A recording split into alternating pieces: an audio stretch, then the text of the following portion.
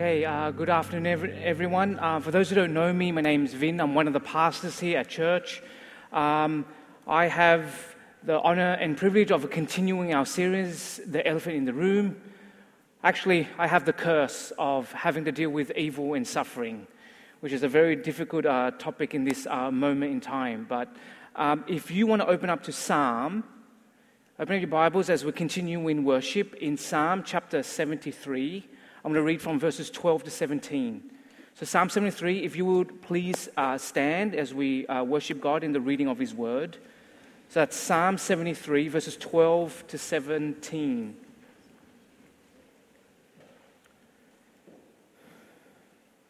Behold, these are the wicked, always at ease, they increase in riches. All in vain have I kept my heart clean and washed my hands in innocence. For all the day long I have been stricken and rebuked every morning. If I had said, I will speak thus, I would have betrayed the generation of your children. But when I thought how to understand this, it seemed to me a wearisome task, until I went into the sanctuary of God.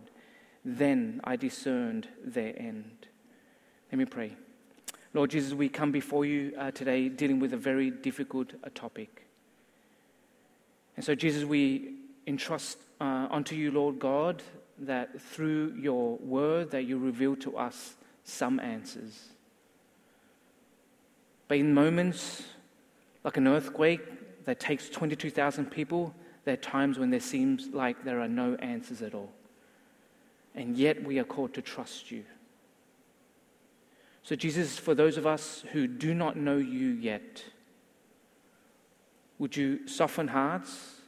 Would you have their ears open and attentive to what you would have to say to them, Lord God?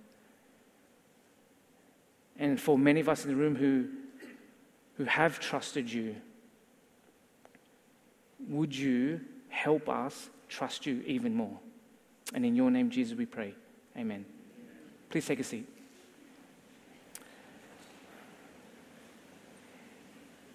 When my children, so I have two young daughters, those who don't know me, I have two young daughters. When they were newborn babies, we were encouraged by our doctor to have our children take their immunization shots, okay? And so like measles, tuberculosis, all those things. For those who have been parents, like many years ago, to myself who are sort of newer parents, and for those who are parents to come, this idea of immunization can be a very traumatizing event. It's difficult for parents because you know why? Because you and I know it's difficult because we know we are going to cause pain and suffering to our children. I can vividly remember the time when the nurse, when we're in the room, the nurse is telling us, informing us of how to hold the child safely as they administer the immunization shot. I mean, they call it an immunization shot. I call it a stabbing. The first shot goes into the arm. For those who have experienced this, the first shot goes into the arm of the newborn baby. And for a split second, there's nothing. And then a second after, the baby just goes wild and crazy and cries. And just as that happens, in the middle and the height of the screaming, you know what happens? The nurse goes for a stabbing again. The only thing as a parent that you can do in that moment is what? The only thing you can do in that moment is hold the child and tell the child, I love you. It'll be okay. But you know what reality happens when it kicks in? The child then looks at you and says, you don't love me. This is evil. And they continue to scream. My kids shouldn't blame me. You know what we should do? My kids and I, we should join forces and blame the nurses. Nurses, we love you. But sometimes it seems like you got stone cold hearts when you stab children. But How? How do you give these kids their shots and help them to not flinch? Look, the ultimate truth is this. On a serious note, first of all, thank you to our nurses. Thank you for all you do, honestly. But what my child is experiencing at that moment seems like evil and suffering, does it not? Especially evil. And even though my child does not understand what is actually going on in that moment, you and I know that what they're going through is actually for their good. See, wrestling with the topic of evil and suffering, look, there are only 3 questions I have. The 3 statements I really want to make and wrestle through this afternoon. And they are this. First, is there evil and suffering?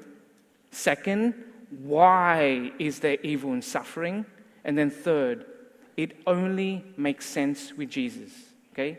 So is there evil and suffering? Why is there evil and suffering?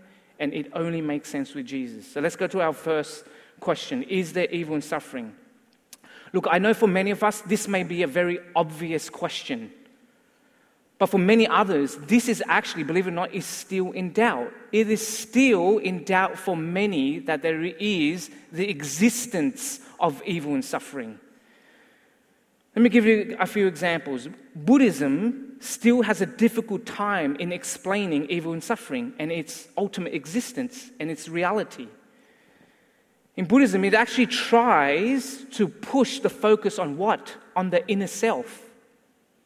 So worry about the inner self, don't worry about what's happening externally, okay? Whatever's happening externally, don't worry about it. This, on the inside, is what you need to worry about.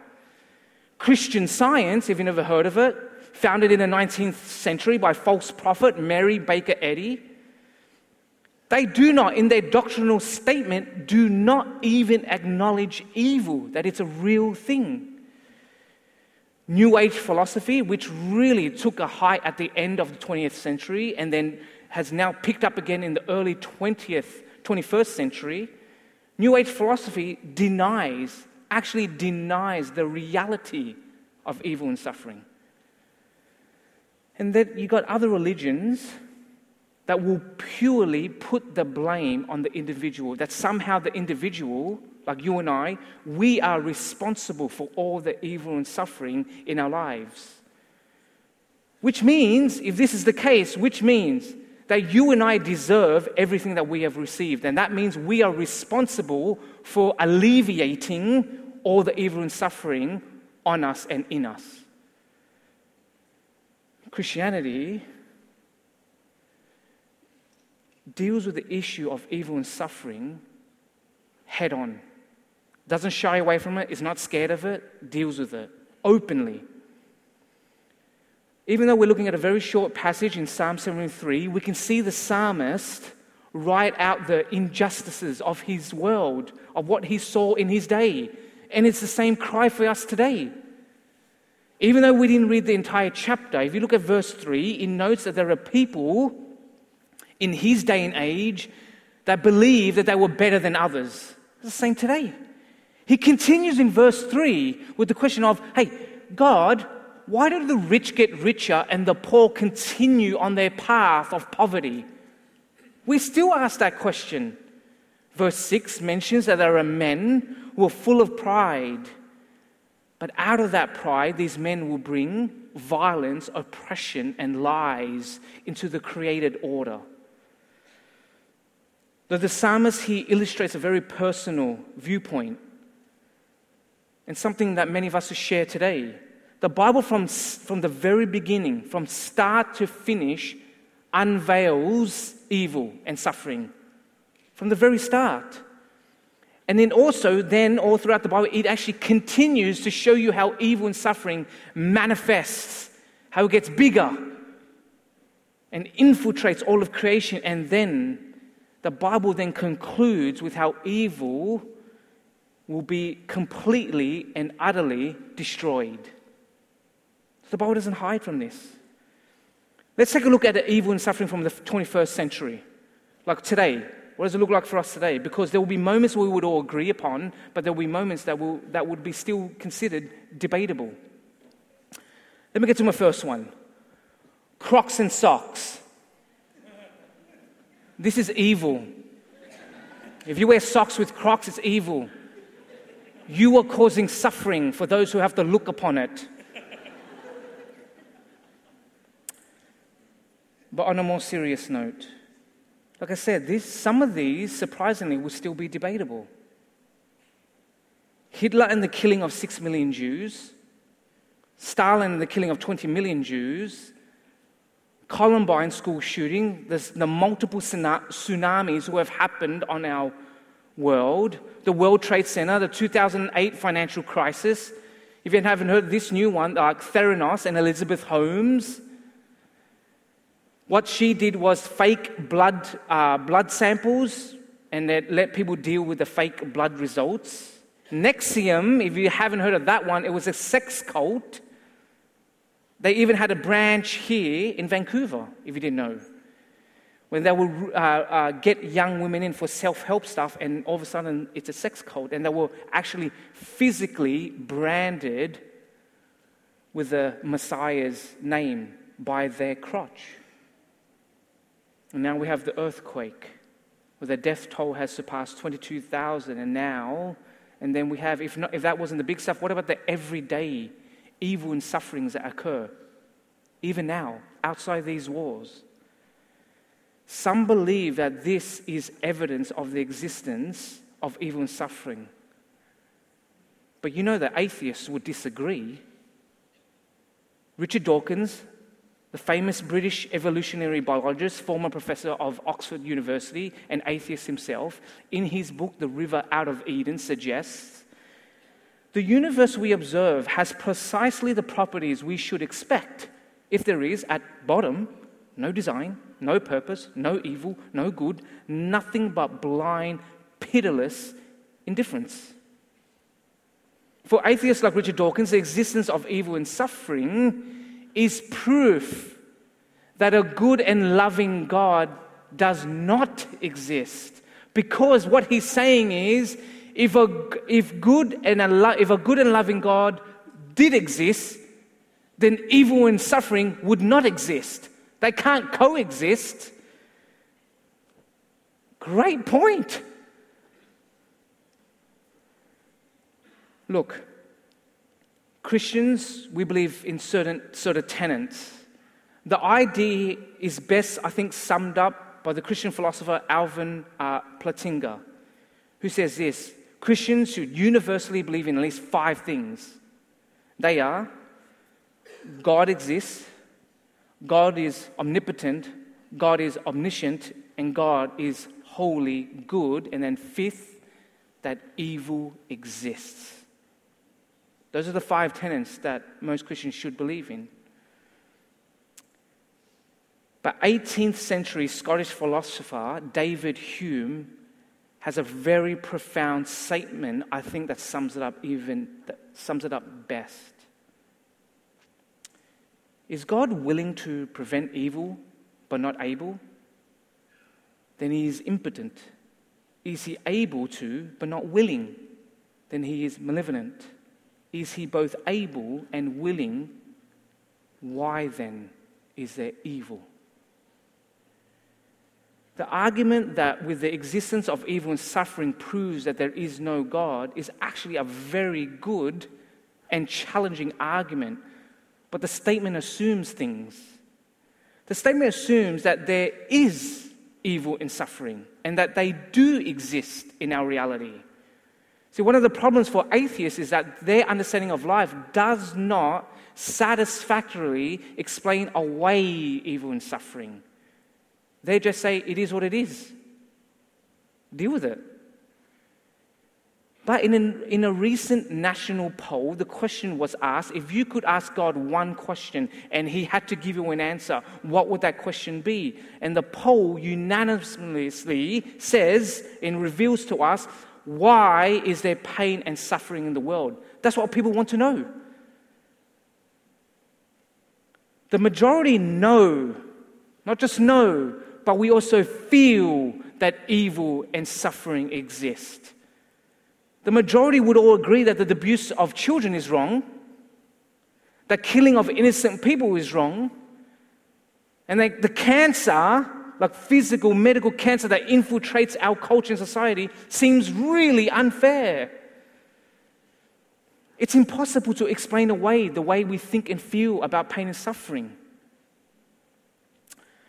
When I was a youth pastor many years ago now, I can still remember being part of a funeral of my church. A young man in my youth group had taken his own life. It came as a shock to everyone, including myself.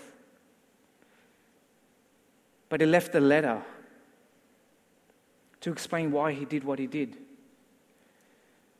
I remember the day of the funeral like it was yesterday. I remember it being a white, open casket. And there was a veil they put over his face so you could just see his face. Near the conclusion of the funeral, the mother walked up to say her final goodbyes. When she gets up to the casket, she starts crying. Then she's really broken. Now she's wailing and screaming. Her husband has to come up and hold her up because she's about to fall to the ground of just being purely distraught and broken. And as the husband is holding the wife's limp body, he turns to the casket and he screams to the son, "Why, son? Why would you do this to your mother? Why would you do this to us?"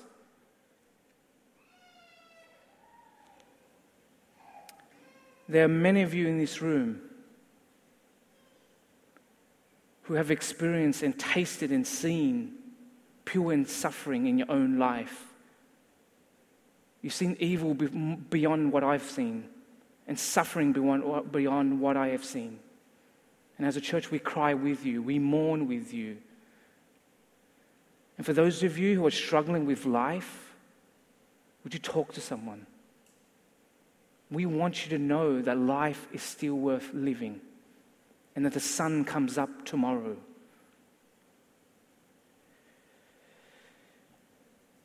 Look, if you're anything like the psalmist,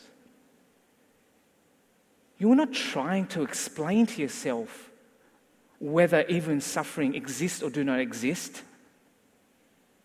That's already proven to you. It's proven to most, the majority.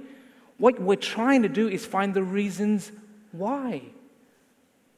Which leads me to my second point. Why is there evil and suffering? So church, let me ask you a question. Have you ever prepared a meal for children? Actually, let me rephrase that.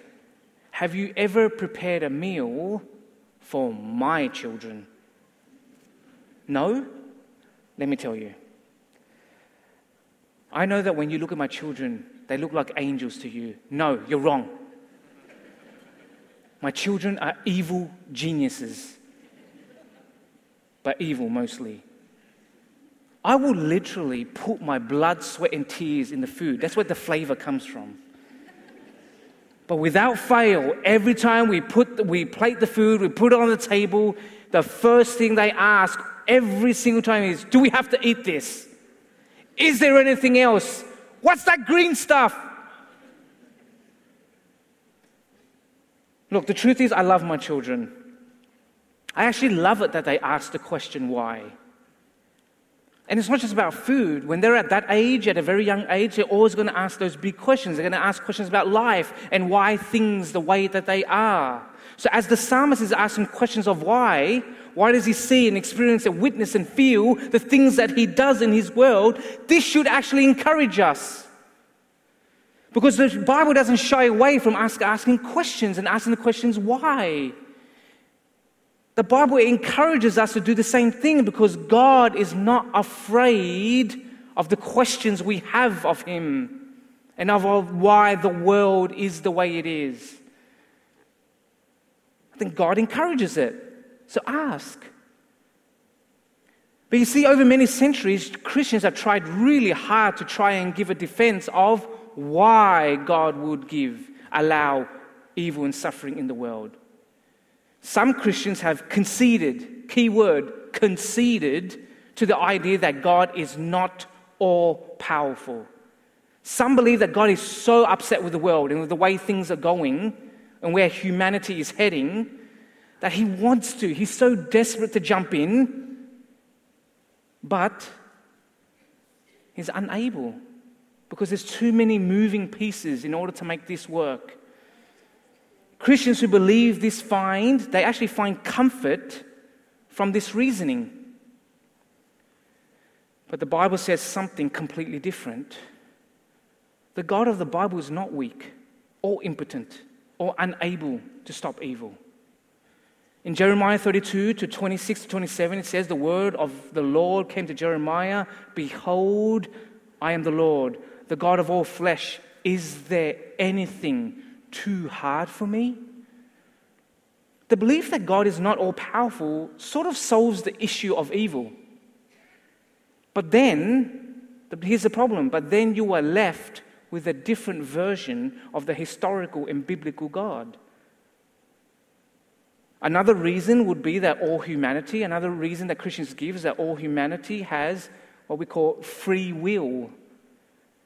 This means that some Christians believe that God is omnipotent, that's all-powerful, but by his own volition, limits his power to not interfere with humanity's free will. But with this type of freedom given to humanity, there are consequences. Part of the consequences is that humanity can reject and commit evil acts. This means that evil and suffering is not God's fault at all. This falls squarely on humanity, on you and I. Look, the reasoning behind free will is actually good, but there are major obstacles in its way. The Bible makes it clear that God does control the free actions of men and women. The Bible tells us God turns hearts. In Proverbs 21:1, the king's heart is a stream of water in the hand of the Lord. He turns it wherever he will. The Bible goes on to say that God hardens hearts. Romans 9:18, so then he has mercy on whomever he wills, and he hardens whomever he wills. Ephesians 1:11, in him we have obtained an inheritance, having been predestined according to the purpose of him who works all things according to the counsel of his will. I was once at a high school graduation. At this high school graduation ceremony, they invited a guest speaker. This guest speaker at this time was famous for being in a horrific car accident. But in the car, he had his friends with him. He had 4 other passengers, and he was the only one to survive this tragic accident. There was over 1,000 people in this room listening to him speak at a high school graduation service. He tells a story of him going out and trying to find the reasons why he had survived and the meaning of it all. He went out to tell us that he went to the doctors, and he asked the doctors, hey, doctors, why did I survive? The doctors said, we have no idea, but you're lucky. It's just pure luck that you're here. For some reason, that didn't satisfy him. So he went to his family and friends, hey, why did I survive this accident? What's the meaning of it all? And the friends, is like, we have no idea, but we're thankful that you survived, that you're here with us. The speaker finally mentions that he turned to religious leaders to hopefully get an answer. And the religious leaders tell him that maybe there is a good and godly reason for the accident and his survival. At this point, the tone of his speech, it turned. And he became visibly frustrated. Good? What good? My friends didn't survive. There is no good. The speaker goes on to tell the students that there is no good. But you have to just go out there and just be good and do good. That's it. That's the whole meaning for him. And right at that moment, I thought to myself, oh, this dude is compelling. I like him. But he's mistaken. Because he was right in the middle of doing something really good for these young people. And he just missed it. But he had everyone in the palm of his hand. He had the power to influence an entire generation to not just do good and not just be good, but really to wrestle through the meaning of it all.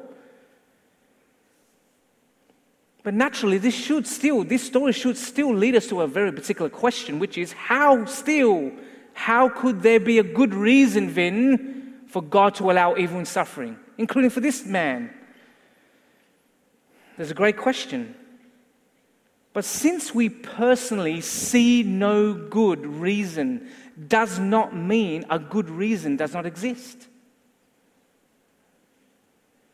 Let me put it to you this way. I don't know how many of you go hiking, but this is what I would say. Hiking is horrible. I remember my first hike in Canada when I first moved over. My first hike in Canada was a 7-hour hike. It was long, it was steep. I thought it was never going to end.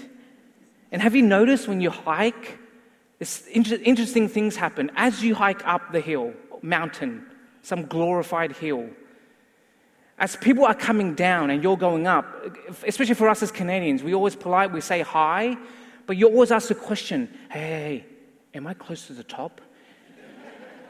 Do you know what they say every time? Oh, you're so close. And they all lie, every single one. They give you this false hope. And so you start, that day, I remember climbing up. I was like, oh my gosh, we're still going? And then I'm not kidding you, we go up this, and then we walk into a middle of a thunderstorm.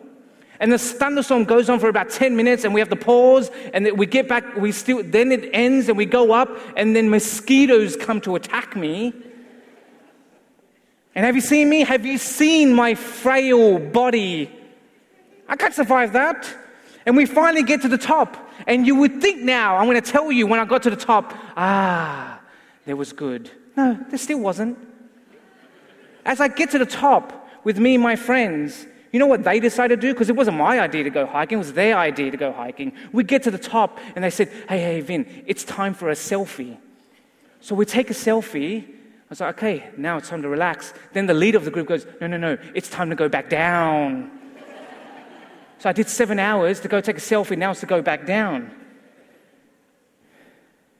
Well, the truth is this, there actually was a lot of good. The good was, I made it home alive. It was good because now I know I will never go hiking again.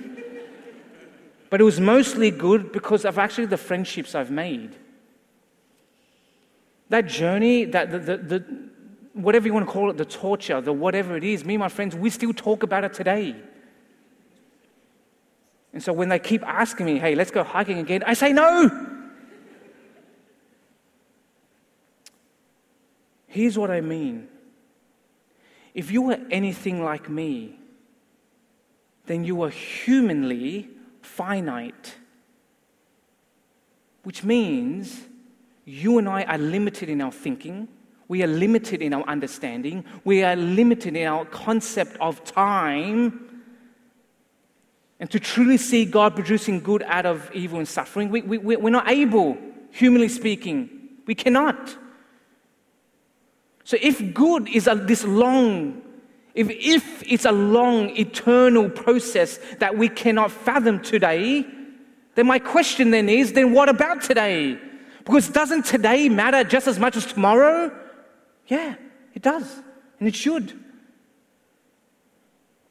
Christian apologist William Lane Craig, in his book On Guard, Defending Your Faith with Reason and Precision, comments on Christianity in the 21st century. And he says this, one reason that the problem of suffering seems so puzzling is that people naturally tend to assume that if God exists, then his purpose for human life is happiness in this life. God's role is to provide a comfortable environment for his human pets. But on the Christian view, this is false. We are not God's pets. And the goal of human life is not happiness per se, but the knowledge of God. which in the end will bring true and everlasting human fulfillment. Church, as one of your pastors, I will let you know this. It saddens me to see Christians believe that God is there for your happiness. But the Bible makes it very, very clear that following Jesus, now listen to me, the Bible makes it very clear that following Jesus is not about your happiness, it's about your holiness.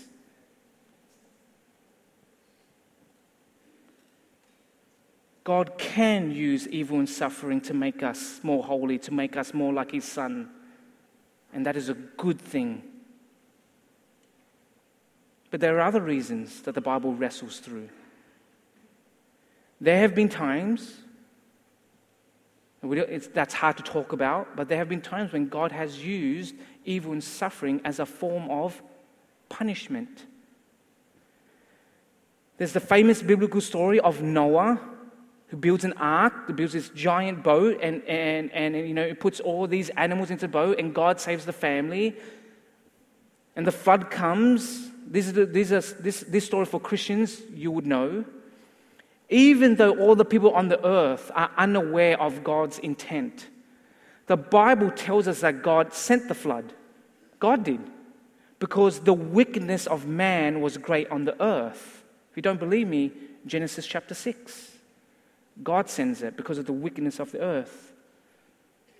Another reason that the Bible gives is that God uses suffering to display His glory in redemption, in how He saves.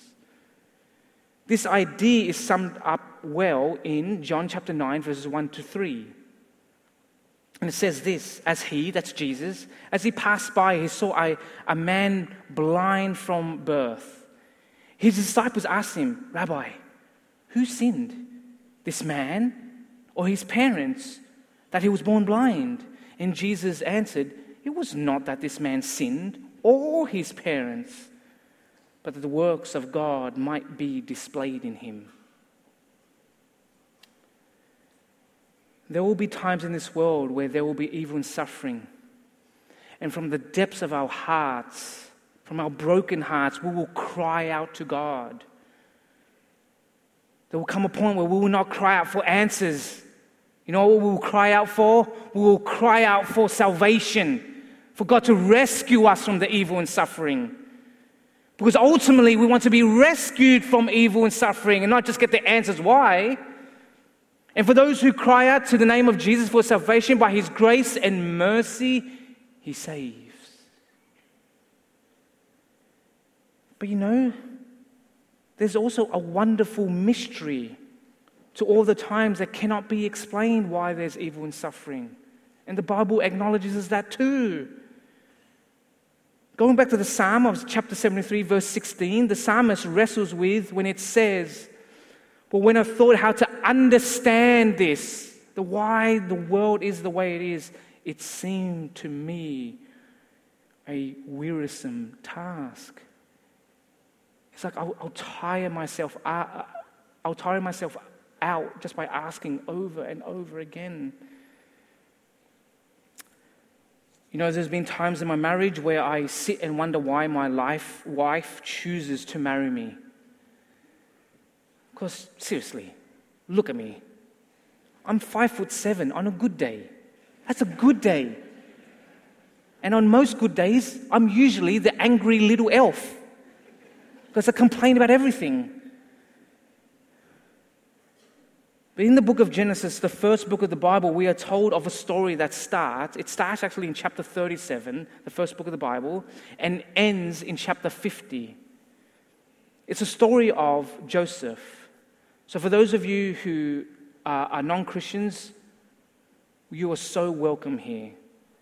But let me tell you, the story of Joseph in all its horror and glory, it's even been told in the secular world by a Broadway musical called Joseph and the Amazing Technicolor Dreamcoat. It's hit the mainstream. The biblical narrative, the biblical story in Genesis 37, going all the way to Genesis 50, tells us that Joseph is hated by his brothers. He has all these brothers, they all hate him, every single one. They hate him so much that they sell him. They first think about killing him, that they said, hey, we're going too far. So let's sell him into slavery. So they sell him into slavery. They go home. They tell their father, hey, Dad, your favorite son Joseph has been killed by wild animals. And here's the proof. They give the rainbow coat. It's all dressed in blood. By God's grace and mercy, Joseph is bought out, sold to an Egyptian officer. So Joseph now is a slave. But in Joseph, he rises through the ranks even as a slave. He gains, favor to where he is. Then there's this weird twist in the story. As things are going really well for Joseph, the story goes that the wife of the Egyptian officer, his boss, his slave owner, the wife wants to sleep with Joseph because he's so handsome. Joseph refuses when they're alone. He refuses and runs out of the room. And as he runs, he leaves his garment behind. The wife of the Egyptian officer is so offended that she was rejected in this story, that she takes the garment and shows everyone that Joseph tried to rape her. Her husband, the Egyptian officer, the slave owner of Joseph, is so angry and throws Joseph into prison. As the story continues, while he's in prison, commentators debate of how long he's in there, but he's in prison for about 10 years. 10 years for a crime he did not commit. He's granted favor. Everyone in prison likes him. And we find out he's given the gift of interpreting dreams now. While in prison, Egypt's Pharaoh, the most powerful man in all the kingdom, he has a dream and no one can explain it to him. All his magicians, all the whole known world, no one could interpret his dream. But word gets out to Pharaoh, hey Pharaoh, there's a guy in prison that he can interpret dreams. After interpreting Pharaoh's dreams, we are told that now that Pharaoh has his dream interpreted by Joseph, Pharaoh makes Joseph now second in command of all of Egypt. But at the same time, as this is happening, Joseph's father, who's still alive, and the siblings who are still alive, are stuck in a famine. If they don't do something soon, they're all going to die. At the end of the chapter, when the family meets and they are reconciled, the book of Genesis reveals something to us. In chapter 50, verses 19 to 20, Joseph tells his family, but Joseph said to them, do not fear, for am I in the place of God? As for you, you meant evil against me, but God meant it for good, to bring it about that many people should be kept alive as they are today. Despite all that had happened to Joseph, he trusted God's providential plan from start to finish. C.S. Lewis, the former Oxford professor, wrote in his book, The Problem of Pain, a wonderful book. God whispers to us in our pleasures, speaks in our conscience, but shouts in our pains. It is his megaphone to rouse a deaf world. Lastly, all this evil and suffering, it only makes sense with Jesus. Without God in the picture, evil and suffering seems pointless and completely random. But with God, with all things slowly come together in His time. But the God of the Bible doesn't stand there in the distance looking at us suffer. He doesn't sit there and look at us suffer alone. The truth is, the God of the Bible actually joins us in the suffering. He joins us in the evil and suffering, but all without sin. Remember the story I shared in the beginning of taking my children to get their immunization shots. As all parents know, we would love to take that pain away from them, right? We would love to take those shots for them. We would love to take away all the pain, all the evil, all the suffering that our children want to go through, have to go through. That's what we want. But it's not the reality. There's a better and deeper connection with our children. Because the truth is, as Laura and I have gone through our own immunization shots, or flu shots, or whatever it may be, Laura and I actually know what it feels like to get a needle in one's arm. This is why when my kids get their shots, we hold them tight, do we not? That our hearts still break, but we hold them extra close and extra tight because we know what it's like. In all of history, out of all religions, all cults, throughout all of time, there has never been not a single creator who has entered into their creation and suffered evil. Not one. But the God of Christianity is an incarnational God, a God who enters into our pain through his one and only Son, Jesus. Jesus not only feels the physical pain of the nails in his hands and feet, it's more than that, but he becomes a substitute for our sins. Jesus feels the full force of God's wrath towards evil and suffering. All of it. So what does this tell us about God then? On this violent death on the cross, what does it tell us? It tells us that God not only sympathizes with our sufferings, but he has experienced it himself. Author Dorothy Sayers, in her book, The Great Drama Ever Staged, sums it up best.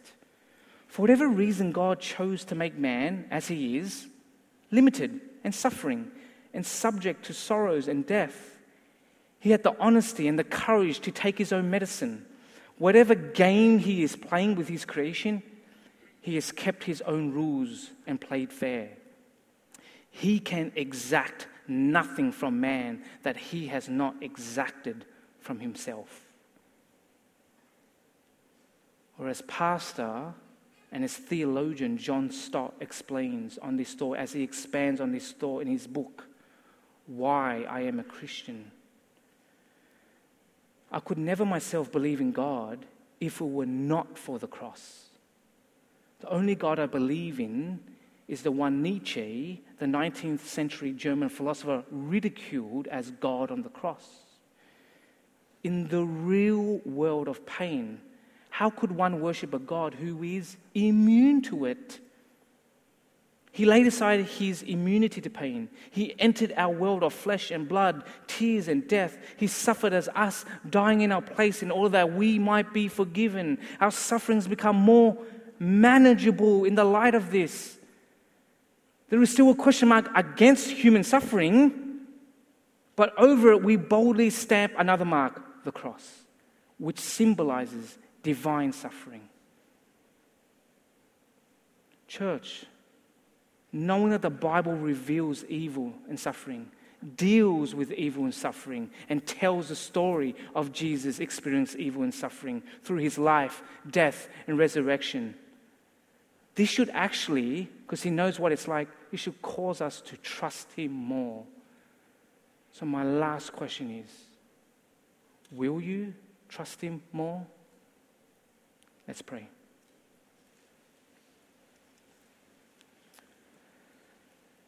Lord Jesus, we come before you. We come before a God who felt the full force of evil and suffering, who was tormented, who was tortured, who was brutalized, who was punished, who was sacrificed. Well, your body was broken, your blood was shed.